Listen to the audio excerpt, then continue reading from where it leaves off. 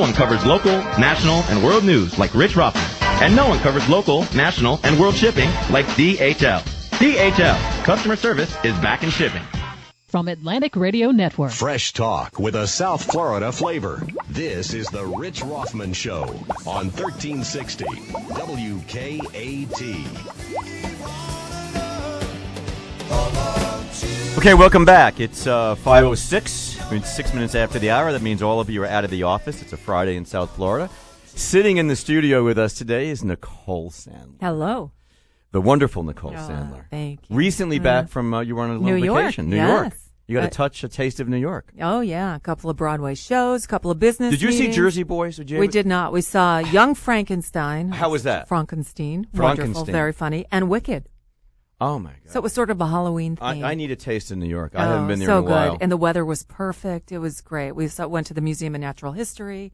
A little bit of everything. A little dinosaur. A monster, a witch, all that. And that was just getting out of Tribeca. That's right. We stayed in the village, actually. Yeah, you can tell.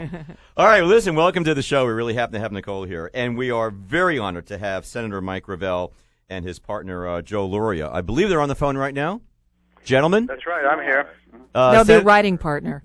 And the writing partner. Writing partner. You said his partner. You could take that another way. Well, you know, in this not day that and there's age, anything you wrong probably with that. could, and that's dangerous. No, not that there's anything wrong with that. Hello, Senator Gravel. How are you? Very good, and hello to you, too, and to Nicole. Hello. So, I have to tell you, first of all, Senator, having been a product, I went to college in the 60s to the early 70s. And one of the things I do remember very, very clearly being paranoid about was my draft status. So here's the man I want to say thank you. The draft status, I went to college in 64, so I guess I was 2S right away. And I know you're familiar with all this stuff. Oh, yes. and so I know for a number of years, particularly as the Vietnam War continued, and we all knew that was a lie, the Gulf of Tonkin, God, we didn't believe in that one. But I used to open up my mailbox and my dormitory and then where I lived in my house. My hand would literally shake, waiting to see if I got a General Hershey letter, the Selective Service System. Yeah. And then, what was the year that the first lottery came You're looking out? at me. I'm too young for that. I don't know. Well, but you know everything. No, Senator, when was the first year? What was it? About 1967 or 70? When was the first lottery? Oh no! It predates that. It came out in 47. Oh yeah, I know. Yeah. But then it came back Vietnam again. War. You got to ask Joe that question. Hey Joe, Hey Joe, how are you?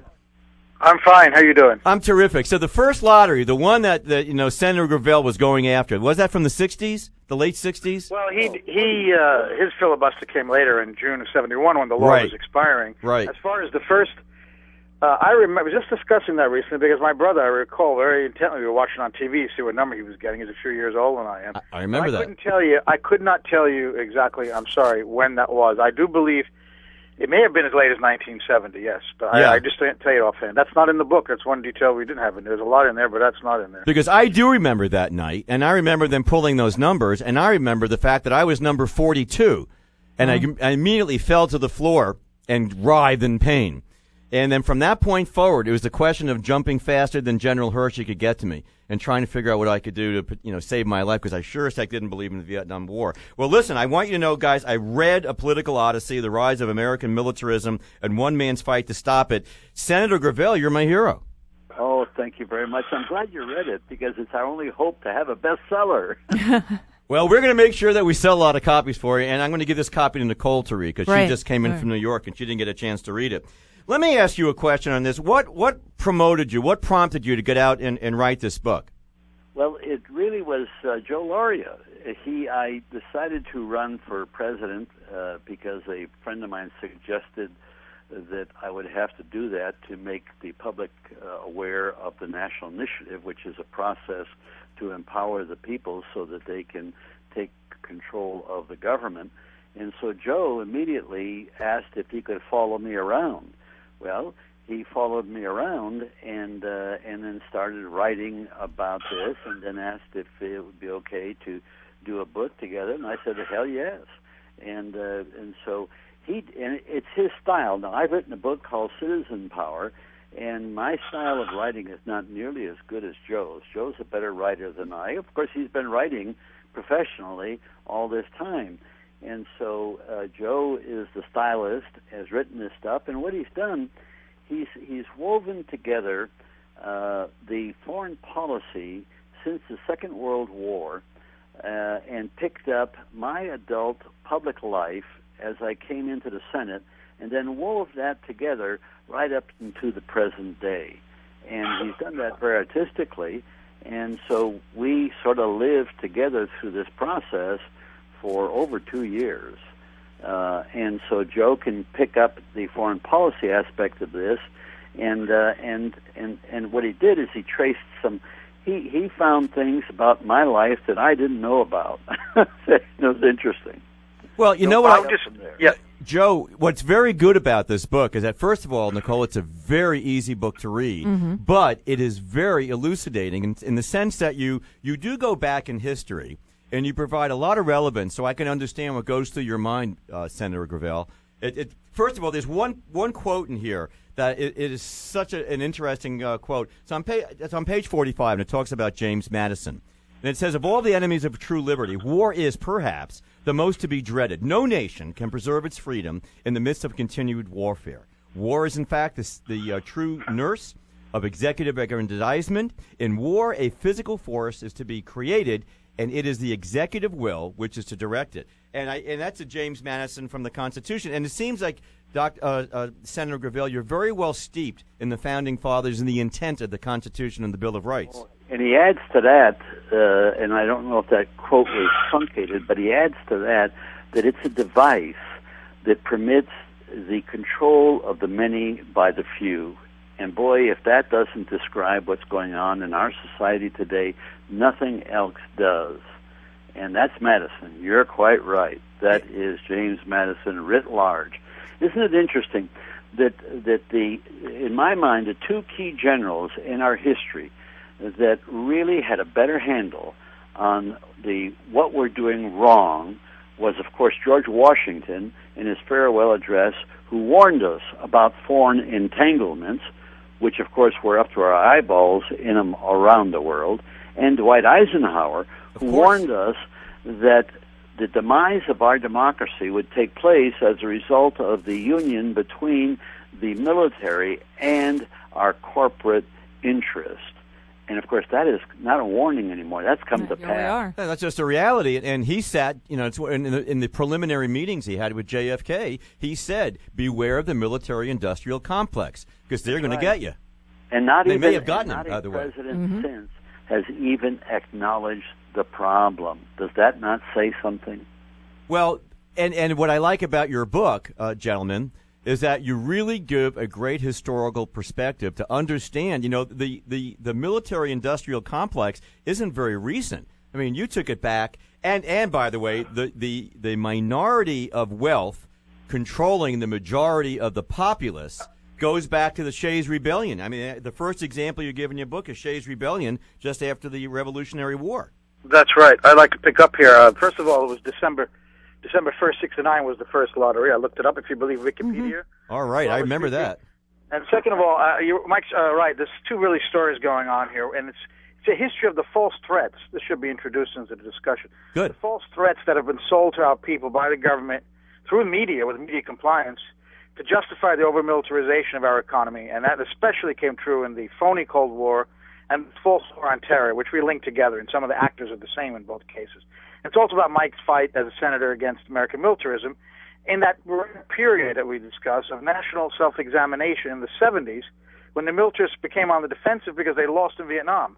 So there were 7 years to look into what the U.S. had done with the wealth and power that had accrued during the Second World War. And we saw with the Church Committee and the House Assassination Committee, the CIA had gone around the world disturbing democracies, overthrowing democracies. It was the reverse of 1776. instead of a democracy overthrowing a monarchy, we were putting monarchs back on the throne and destroying democracy like in Iran. So Ronald Reagan, unfortunately, in 1980 came back and put an end to that 7 years when we began to look, what could we do with this power? Could we use it in a more humane and progressive way?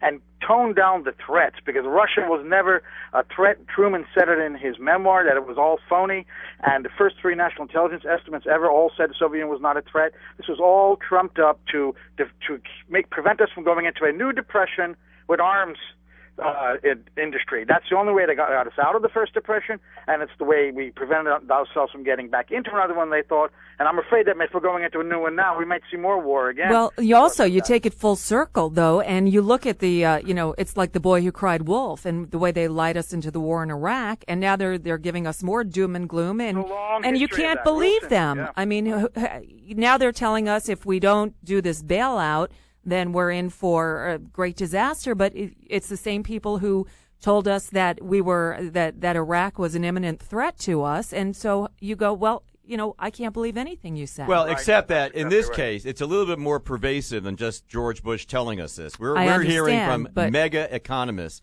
around the world saying we have a problem here. We know we have a problem. So we have a serious problem. Right. But yeah, I mean, there's a credibility problem here. Big credibility problem.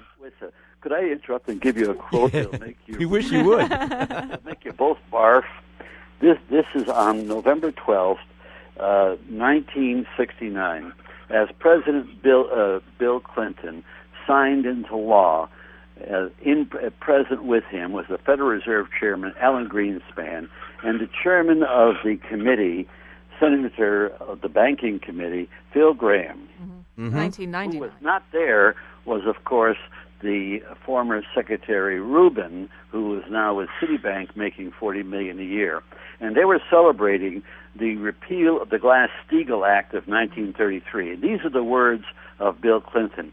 Financial services firms will be authorized to conduct a wide range of financial activities, allowing them freedom to innovate in the new economy.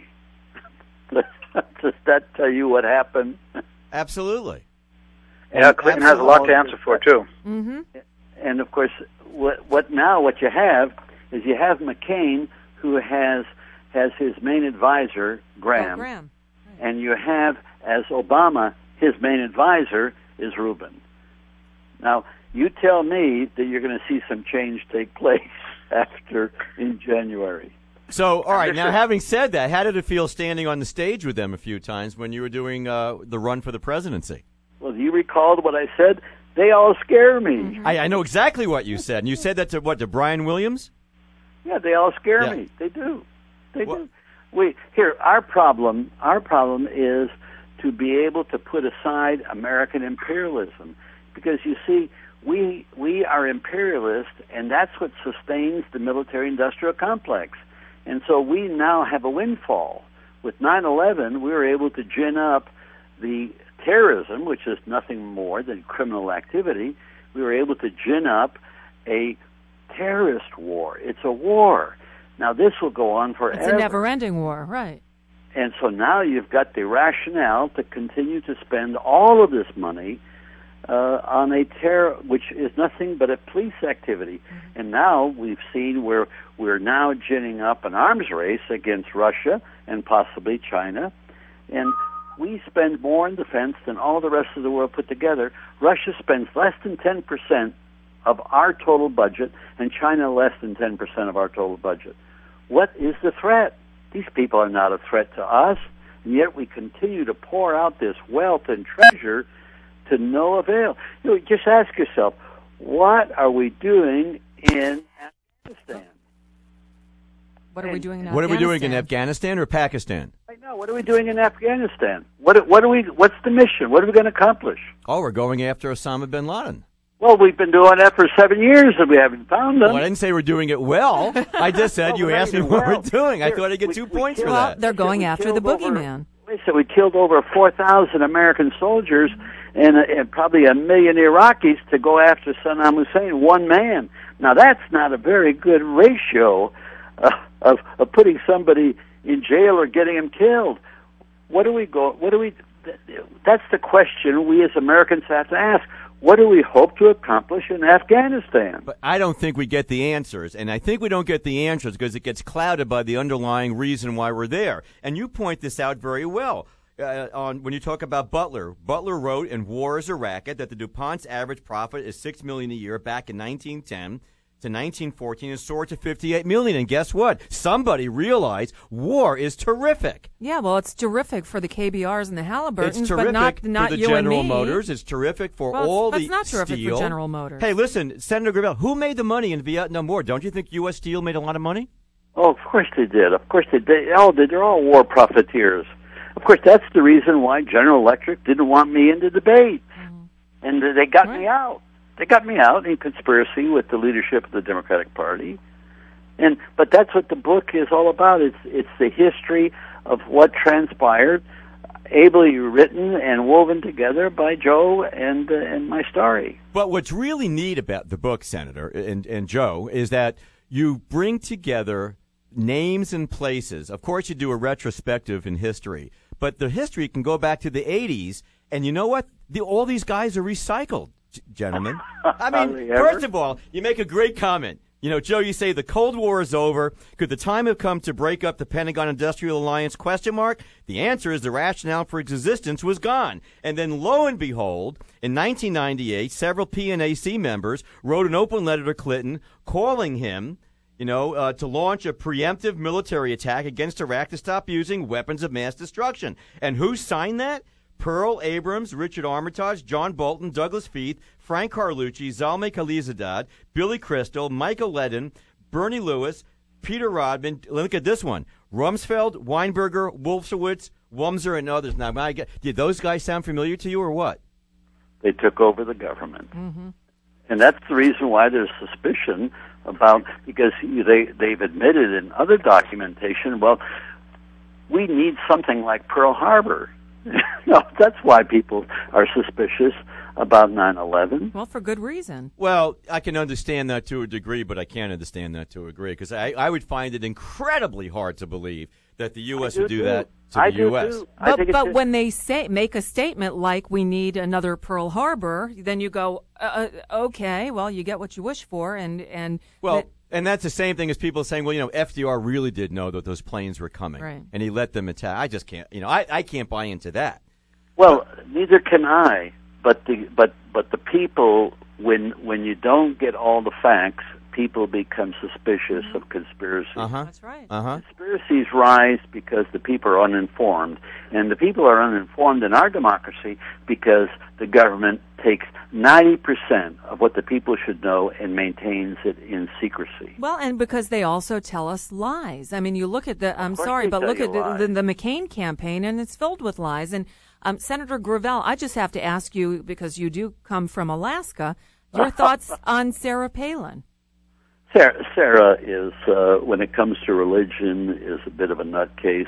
Yeah. When it comes to her knowledge of, she made the statement about going to war with Russia. What would we go to war with Russia for? Well, even last night with Katie Couric, she said Putin rears his head. What the hell is she talking about? You can't say hell. No, I'm she's sorry. Very uninformed. Very uninformed. But here, keep in mind, she's victim, like many, many Americans, to the military culture that we've been imbued with. Mm-hmm. This is the product that Eisenhower was warning about, and more so in Alaska, because we got a lot of military bases, and Ted Stevens has been pouring money into Alaska. So we all think that, my God, we got to, there's a threat. And there is no threat. There's no threat from Russia. Russia has never had it so good. In 300 years, those poor people in Russia have suffered and suffered, and now they're on the verge of prosperity because they're selling their oil and gas, and all they want to do is enjoy this prosperity. Mm-hmm. And what do? We keep trying to incite them into an arms race and try to destabilize them. Most Americans don't realize that on the southern part of the Eurasian continent, we have declared that as our area of vital national interest. It's like moving the Monroe Doctrine from the Western Hemisphere to the southern Eurasian Hemisphere. That's what we've done in law in 1999 by the Congress of the United States. Yeah, but didn't we agree back in 1960s in the Cuban Missile Crisis that in exchange for removing the missiles from Cuba, we would not put missiles in Europe that would be threatening Eastern Europe and specifically Russia? And now we're doing that in. Didn't we violate that? I think we violated that. Well, of course but here, when with respect to Poland, when the implosion of the Soviet Union occurred in 89, 88, 89, Gorbachev and Reagan had an understanding, a verbal understanding, and it was very clear that we would not expand NATO into the Eastern Bloc. Well, no sooner did Bush 1 and Clinton come into power, they expanded it to the Eastern Bloc. In point of fact, NATO should have been dissolved when the Warsaw Pact was dissolved, but not so. NATO became the agent of American imperialism. Most people don't realize that the head of NATO is an American military officer.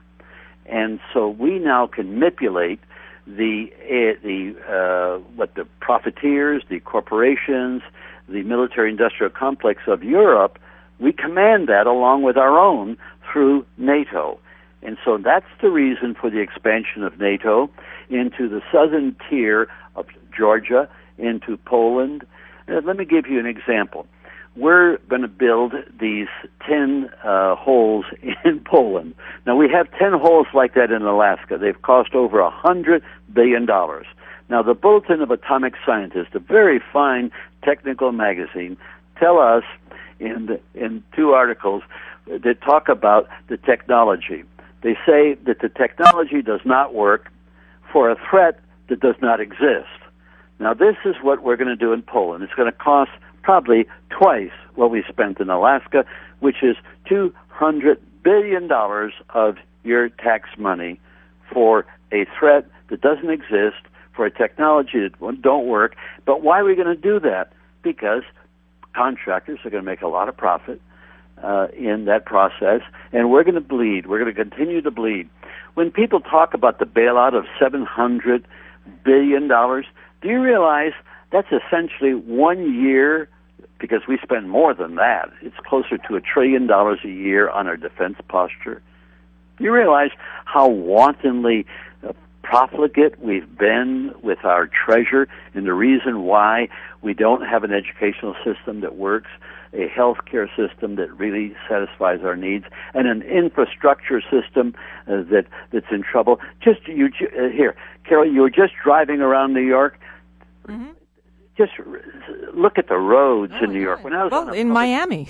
You don't have to go very far from here. You don't go very far. Just go outside the studio. We're supposed to be the most powerful nation on earth, and our roads suck. Mm-hmm. They're terrible. Bridges fall down. Our subway system is terrible. It's all terrible. And we're supposed to be the most powerful people on earth, and we're wasting all this money when we can fly a drone airplane manned by somebody sitting in the desert in Nevada to bomb somebody in the desert of Iraq or Afghanistan. Let me tell you, I saw a building in Nevada. That's where the person steers the drone in Iraq and in Afghanistan. Now, we can do that, but we can't move people around in this country safely and efficiently. Something is wrong with our leadership. Basically wrong. Don't you get the feeling there is no leadership? The problem, and I think that's part of the problem in Congress and in the executive right now. Who's in charge of this place? Because I can't figure it out right now. It's a sick, but it's been going on for the last 50 years. Well, in fact, it's been going on for the get-go. You know, our founding fathers in 1787 in the Constitution cut a deal with the devil for slavery, because all of our founding fathers felt that the American people should be able to make laws, but they had to not let that happen in the Constitution because they wanted slavery in the Constitution, and so we lost out from the get-go. All right, we're gonna be coming up on a break. Can you stay with us for a while till we get to the other side of the break? I'll be happy to. Because I have a lot more questions to ask you about the book, and I really want to talk to you about this bailout, because I really would like to get your opinion of where you think where we should go with this bailout, because there's a lot of doom and gloom. There are a lot of people who say, let the free market handle it. There are a lot of people who are saying, I don't want to sign on. There's a lot of reticence in Congress because they're getting 100-to-1 letters right now, emails, phone calls, saying, we don't want you to do this. So there's a lot of reticence to do something. But I think we have to do something because there is something wrong with the system. You're right. Let's come back to this one. So, Wanda, how much time do I have? I got 1 minute left. All right, listen. We're gonna take a break. We're gonna come back with Senator Mike Gravel. We're gonna be talking about his book, A Political Odyssey. There are so many things I want to ask you about, particularly some of your familial influences. You talk about your father. You talk about immigration. You talk about what makes America strong. And I'd like to find out what really influenced Senator Mike Gravel. So everybody stay there. Senator Gravel, don't go anywhere. Get a drink of water. We're going to come right back with Nicole Sandler, Rich Rothman, Wanda Miles on 1360 WKAT. Don't go anywhere.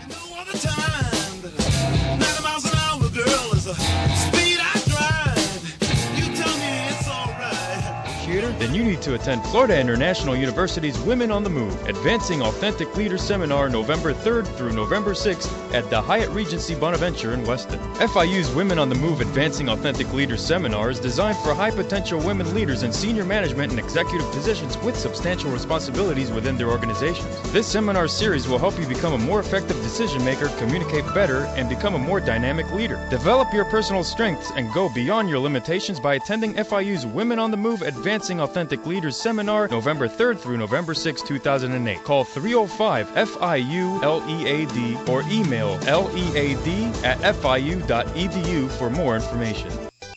The Port of Miami is the second largest economic engine in our community, providing an annual economic base of over $16 billion and over 100,000 jobs. These are high-paying, in-demand jobs, very much coveted by other cities and ports throughout the Americas. We're fortunate to have this business, and of that $16 billion, international trade and cargo at the port accounts for over $13 billion per year, a significant fact as well as a significant economic impact for all of us. The Port of Miami, working to enhance and contribute to the economic success of our country, further reinforcing Miami and South Florida as the gateway to the Americas. A new terminal that is larger than some mid-sized U.S. airport. The new Miami International Airport. A new 350-space ground-level short-term parking lot. The new Miami International Airport. The only U.S. airport with sleep pods. The new Miami International Airport. The international gateway to the Americas with more flights to South America than all U.S. airports combined. The new Miami International Airport. And coming soon, 61 new retail and food shops to add to your airport savoir-faire. Come experience the new Miami International Airport and watch us move towards the future. The new Miami International Airport. You know where I'm spending my next romantic evening out with my wife? At Biltmore Coral Gables, Miami, a golf and spa resort. Maybe we'll start the evening with a 5-star dinner at the newly opened Fontana Ristorante, enjoying their authentic Italian cuisine prepared by renowned chef Gaetano Accione. Or perhaps we'll dine at the acclaimed Palme d'Or restaurant. Zagat called Palme d'Or one of the best restaurants in the country. South Florida's best restaurants are at the Biltmore Coral Gables, Miami. On Thursday after dinner, we could really enjoy Biltmore Unplugged. Live jazz music poolside at the Cascade Bar and Grill. Fine food and live jazz is awaiting your next romantic evening at Biltmore Coral Gables, Miami, a golf and spa resort. Visit www.biltmorehotel.com for more information or call them at 1-800-747-1926 for reservations. The perfect night out is at Biltmore Coral Gables, Miami, a golf and spa resort. No one covers local, national, and world news like Rich Rothman. And no one covers local, national, and world shipping like DHL. DHL. Customer service is back in shipping. Welcome back. From Atlantic Radio Network. Fresh talk with a South Florida flavor. This is the Rich Rothman Show on 1360 WKAT. Okay, welcome back. It's 5:35. Oh, my God. It's getting on there. And we're with Nicole Sandler in the studio right now. Thanks, Wanda. And we're on the phone with Senator Mike Gravel. Mike, are you there? Yes, I am. Thank you, Senator. It's great. I'm here still, too, again. All right. Oh, we good. got Joe Just back. Did you say hello to Condoleezza Rice? She walked right by me, but she was engaged in a conversation with someone. I did not say hello. No. So you're at the UN now. It's a madhouse there because I was just in New York and the city was at a standstill because of all the motorcades and all the world leaders. That's right. It happens every year, but now New York has imposed itself on the UN. But this financial crisis, that's the opposite of what normally happens. Mm-hmm. Let me ask Senator Gravel a question. You talk about your family a bit. How influential are they? Because I tend to think when you talk about immigration and your dad and how your dad was a very go-getter type of person who would always find a reason to make things work and make it work. Is that a strong influence on you? Yes, my dad really gave me a sense of a work ethic. He was very proud. He was not very educated, but he was a hard worker, and so as French Canadians, have large families, and so we were expected to go to work when we were 12 years old, and so we started work at that age, and so he gave me a sense of working hard, and it made me a workaholic, and so I'm very proud of that, and I'm very proud that he gave me that legacy. It was my mother who gave me a sense of affairs, public affairs. She was more attuned to that. And Joe's work as he moved around, we went to Canada. He went to really all of the places where I lived, sometimes with me and without me. And so he made discoveries of a lot of things that I had not focused on that had influence on my life. And so maybe Joe could add to that. Well, that's right. Mike maybe wasn't looking too introspectively about what had formed him. In fact, I asked him repeatedly, why essentially are you the way you are? And he said he couldn't answer that. Mike's a man of action. He's reflective on world affairs, but I don't think he thought as much about his own life as I forced him to by my interviewing. And then I went out and talked to his sister, who really filled in a lot. And I went to Alaska and met a lot of people that he worked with and knew him well there. And that really helped us to shape together his life. And then, as Mike has been pointing out, this was all really slight background. It's not really an autobiography or a biography because it's not that much about his personal life. Just enough to show what kind of a man would stand up to Nixon and would stand up to the Congress and be who he was. And I think that's an important part of the story, and we need that again in the Congress. I don't know if Mike mentioned what happened when Dick Durbin announced that he couldn't say to the people what he had learned in camera in the Senate Intelligence Committee that the intelligence about the Iraq War was all a lie. And Mike proved in his case with the Supreme Court and the Pentagon Papers, that was Nixon-Borman Supreme Court, that in fact, you're on the floor of the Senate, you can say anything you want. You can release any classified information you want. It's an important part of the book that I'm sure you picked up on. So this is the kind of man Mike is. So his father was a big influence because he went ahead, and something goes wrong, he just brushes it off and went right ahead again. I think Mike showed that kind of courage in the Senate. It's lacking today, isn't it? Well, what it seemed to me, I think that's very, very important to understand the courage of Mike Gravel. What makes Senator Gravel so strong? And it's, number one, self-reliance, the ability to believe in oneself. And if you have that, if you don't have that trait, I don't think you could find the courage to do what you did when you released the papers, when you had the secret meetings. I mean, my God, Senator Gravel, you have a background that's almost from the espionage and spying in Europe. You come over to the United States, you come back to the United States, and then you dig down into your soul, find the courage to go public with something that's a virus and a corruption in our system. Well, I've always wondered, and I never really attributed, because people use the word courage pretty loosely. I never really looked at it that way. I just feel that, I am what I am. My metabolism, my makeup is the way it is. Now, a maverick, and this is what's interesting about a maverick is born with courage. Because that's just the way a maverick is. What's fortunate about a maverick having courage is that it's that virtue that permits a person to implement all the other virtues. Because if you don't have the virtue of courage, you don't implement the other virtues. Now, that doesn't mean you implement all of them. And you got to keep in mind that, I was a politician and I had clay feet like anybody else. But there were certain issues that I felt deeply about, and I was prepared to put it on the line for those issues that I felt deeply about. that you call it courage. I just felt that this is something that just had to be done, period, end of story. Well, not only did you have the courage, you wound up in the Supreme Court. Well, I could have gone to jail, but I was frightened. You were. Not only were you frightened, I mean, you had to do this in such a secret way. I've read the whole book, and you had this incident with Griffin. Was it Griffin? Yes, with Griffith? Yes. Right? Yeah. And you spilled the beans a little bit. You almost blew it for yourself when you were trying to get on the floor into Congress and read all those papers, for your filibuster. Oh yeah, no. That's a great story, by the way. Can we, Joe? Can we talk about that for a second?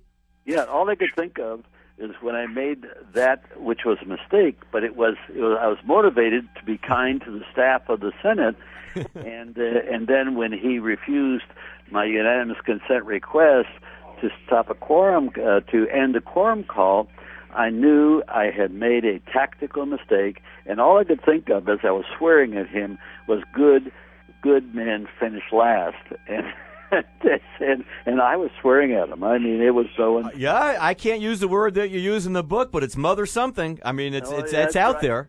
To his face, and then some. What about his arguments with Scoop Jackson and when he brought him to see Nixon? I don't know if you like that scene. Oh, well, yeah, I like that scene. I also like the scene with Jimmy Carter.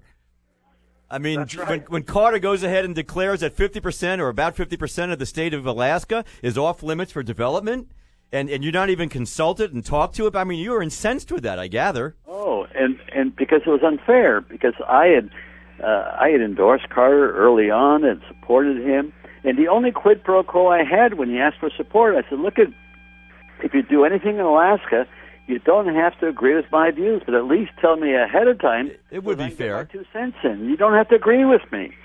Never was I consulted or given any courtesies at all on fundamental policy affecting Alaska. Hey, Senator Gravel, is there anybody in government today, any young, politicians, although I don't like that word, coming up that you see the same traits that maybe you had back then that you have hope for in terms of leadership? No.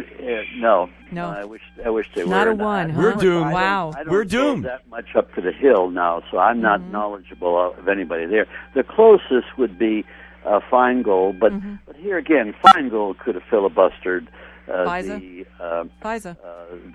resolution. Feingold and Boxer just voted. Were the only 2 people in a Foreign Relations Committee that voted against the nuclear deal with India, which is horrible. I don't understand that. Does anyone understand why we're doing that? Oh, it's money. That's right. What it is, it's setting a double standard. Exactly. Because what we're doing is here, we're trying to punish Iran for acquiring nuclear technology, which they're legally entitled to do, and they're parties to the Non-Proliferation Agreement. And we are now making an agreement with India, who are not signatories to the Non-Proliferation Agreement. And the impact of what we're doing with India is to increase their weapons capability. Now, isn't that an interesting thing? And then when you go forward beyond that, you find out with the GNEP program, which is the Global Nuclear Enterprise Program, which is to expand nuclear, the sale of plutonium and uranium to all of these countries that we encourage to go nuclear. And when you find out that all these countries that produce nuclear power also have the power to have weaponry. And that's what the United States is leading the world on. I mean, it doesn't get any sicker than that. Well, yeah, in terms of a double standard. Now, you were on the committee that capped nuclear power plants back in the 70s. Oh, I was not on the committee. I was a junior member. The committee in question was run by Scoop Jackson and John Pastore, and I was able to take those fellows on, and with real trepidation, because they were the giants of the Senate, and with Schlesinger, who was the head of the atomic part of the government, and I picketed the White House. I made a world effort to bring world opinion against the nuclear testing in the North Pacific. In fact, that's how Greenpeace came about. They bought a boat in Vancouver and sailed to Amchitka Island, and they incorporated, and the name of the corporation was Greenpeace. And of course, we failed on that detonation. But then after I got my hands, some whistleblower gave it to me. I don't remember who, and I don't care to, but they gave me a memo that said that we were testing a device, a warhead for the Safeguard missile system, and the warhead was obsolete. But the contractor had the contract, and they were continuing to detonate these nuclear devices underground, which were creating an unbelievable amount of pollution in areas that were the size of a football field, in the shape of a football, in seismically active areas. Right. That the life of this pollution was 1,000 years. That means that any time in the next 1,000 years, you could have a earthquake that could open up a fissure that could open up these polluted areas that could really damage the food chain of the North Pacific. That's what your government was doing. And fortunately, we stopped that. But that was just the beginning of my getting educated about the whole problems of nuclear. And so from there, we were able to cap the amount of nuclear plants built in the United States to 150. And now they're trying to revive this whole nuclear deal. And that's where Sarkozy and American nuclear interests are really trying. They won't get it. They won't be able to do it in this country, but they're trying very hard. Evidently, you want to say something? Oh, no, I was just, I know we talked about getting back to the bailout, which is obviously on everyone's mind today, and Senator Gravel, I know, had a comment on that. What do you think about what's going on right now? Well, first off, we're trapped. We're trapped? I have great respect for Barney Frank. I think he's the brightest one of the whole group there. And so you're trapped. Our economy is run by the bankers. And so this is a plan by the bankers for the bankers. And what Frank has injected into this are some benefits that could accrue to the average American, and some benefits that could wind up with some equity. Here's the dilemma we have.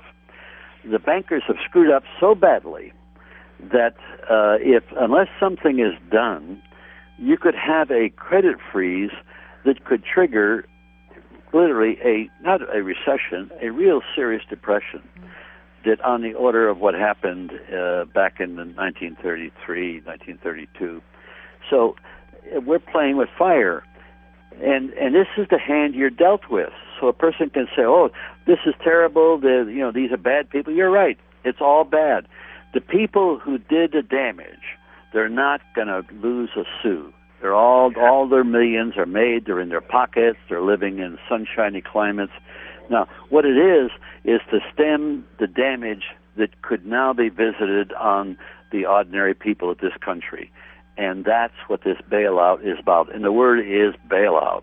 You're going to save the banks, because what happens if they go down, we all sort of go down. And so I have no sympathy at all, but we're trapped.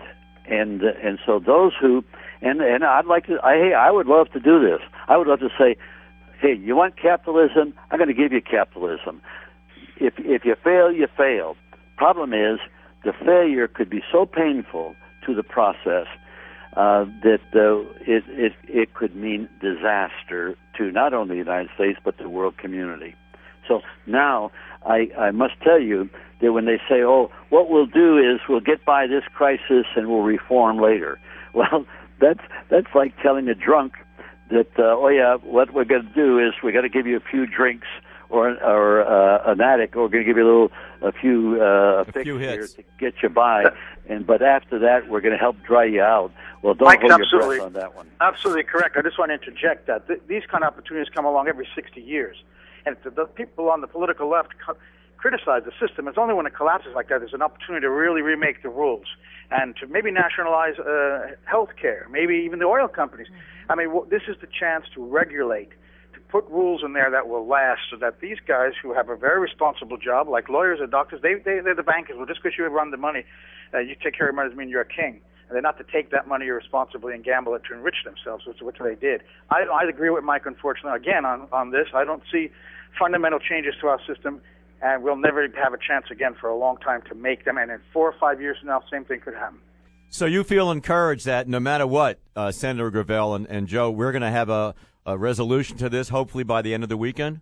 Yeah, we've got to have something. A resolution, I wouldn't call it a resolution. You're going to have something that may stave off a worse disaster. But let me give you a quote on something. I'm very fond of Kelso economics, and of course that flies in the face of the Wall Street types that really want to rip it off. But let me give you these words. The cost of capital can be paid for by the profits of capital. And that can be structured so that every American can benefit from that. Let me repeat it again, and I don't have the time. It would take hours for me to explain this.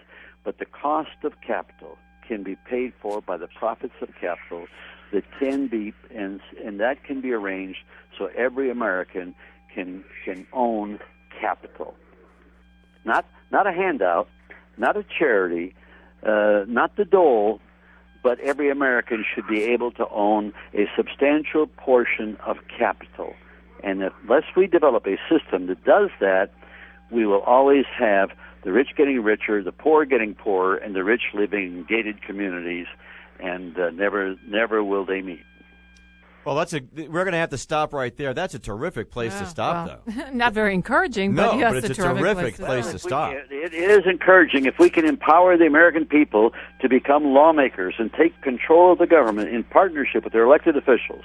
You can see a change, and you will. I recommend a book called Citizen Power, where I have all that outlined, along with the book that Joe and I have put together for you on the military-industrial complex. Well, and in the beginning of your book, you talk about the fact that people have the absolute right to control the government. And they do, but they don't have the procedures. You need procedures to make laws, and they don't have that.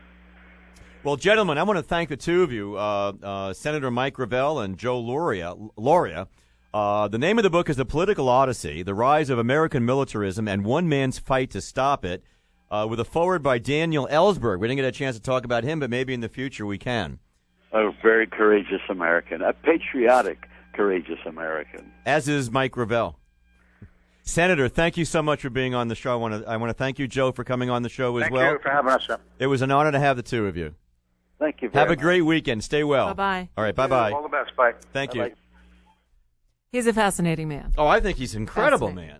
I think that he is a profile in courage. Mm-hmm. I think the funny thing is he was talking about Maverick, and in the book they talk about Mavericks. He mentions John McCain. Mm-hmm. Gravel is the Maverick. Well, he is. And the thing is, he doesn't get credit for what he's done. I mean, what he did with that filibuster and really effectively ending the draft, and instead he was talked about during the Democratic debates as a nut job. Just because he was out there. Yeah. But you know what? I don't think that makes him crazy. I think that makes him somebody special, actually. Well, special to the point he risked his own life. I mean, he was indicted. Right. Oh. The senators went after he took him risks. within hours. He took risks, but you don't get rewards without taking risks. He was a young man who took the risk, who released confidential documents that were marked secret for your eyes, certain eyes only. The Pentagon Papers we're talking about. Yeah, here. the Pentagon Papers. He cut the top of the papers off that said secret, confidential. Wow. It's in the book. Mm-hmm. He goes with 4,000 sheets of paper to Congress and reads them in. He knew he was there for such a long period of time, it's in the book, that he had a colostomy. He had a catheterization so he wouldn't have to leave the floor. Really? Yeah. He wouldn't have to leave the floor to go to the bathroom. That is a little crazy. Sorry, but it's not only that. He had the House Whip also had catheterization, so he wouldn't have to leave the floor. He would not relent on that. Good for him. But he was labeled as being crazy when I think he did something so important in history, and unfortunately, history is not recognizing that. But you know what? History has a way of correcting things, so maybe ultimately. Later in years it will. Maybe not in our Although lifetime. He'll be the nut who was in the Democratic debate and people laughed. But he said things that we were all thinking, and you even said, I would have voted for him. I would have voted for him. I'm a Republican listed, although I vote in a liberal way. I would have voted for the guy. I think because he represented to me he said all the values thinking. I had in my acculturation process. So I think the guy was absolutely terrific. So that was fun. That was a terrific interview. We're out of time. We're getting there. Well, listen, Nicole It is a pleasure and honor to see you. Thank you. Thank you for allowing me to join you on I this just one. thought you'd enjoy it. I did. And again, Mike Gravel, Senator Mike Gravel, Joe Luria's book, A Political Odyssey. Get a hold of it. All major bookstores, you can find it. For sure, Amazon.com, because they sell everything. Right. Everything in the world is available on Amazon.com. Big debate tonight. Big debate tonight. John gave in. That was a joke. I'm sorry. How ridiculous. Listen, more importantly, they better get this if Senator Gravel is saying, you know what, we better get this right. No kidding. We better get this right. Kidding. I care more about that than any debate. I want to hear a debate. Well, they need to debate. They need to speak. They better get this down. Wanda, thanks a lot for being here today. We're going to see you all next week, starting 5 days a week, starting Wednesday at 5 o'clock to 6 o'clock. And the 4 o'clock, 4:30 hour, we're going to be on 880, that's 880 AM, The Biz. New show, new station, new frequency, new ideas. You guys have a great weekend. Stay well. Don't drive crazy. Goodbye.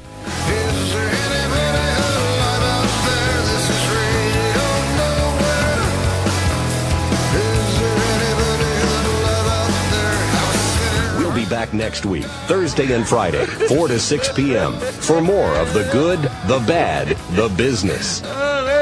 I wet my jockeys here. This is the Rich Rothman Show on 1360 WKAT.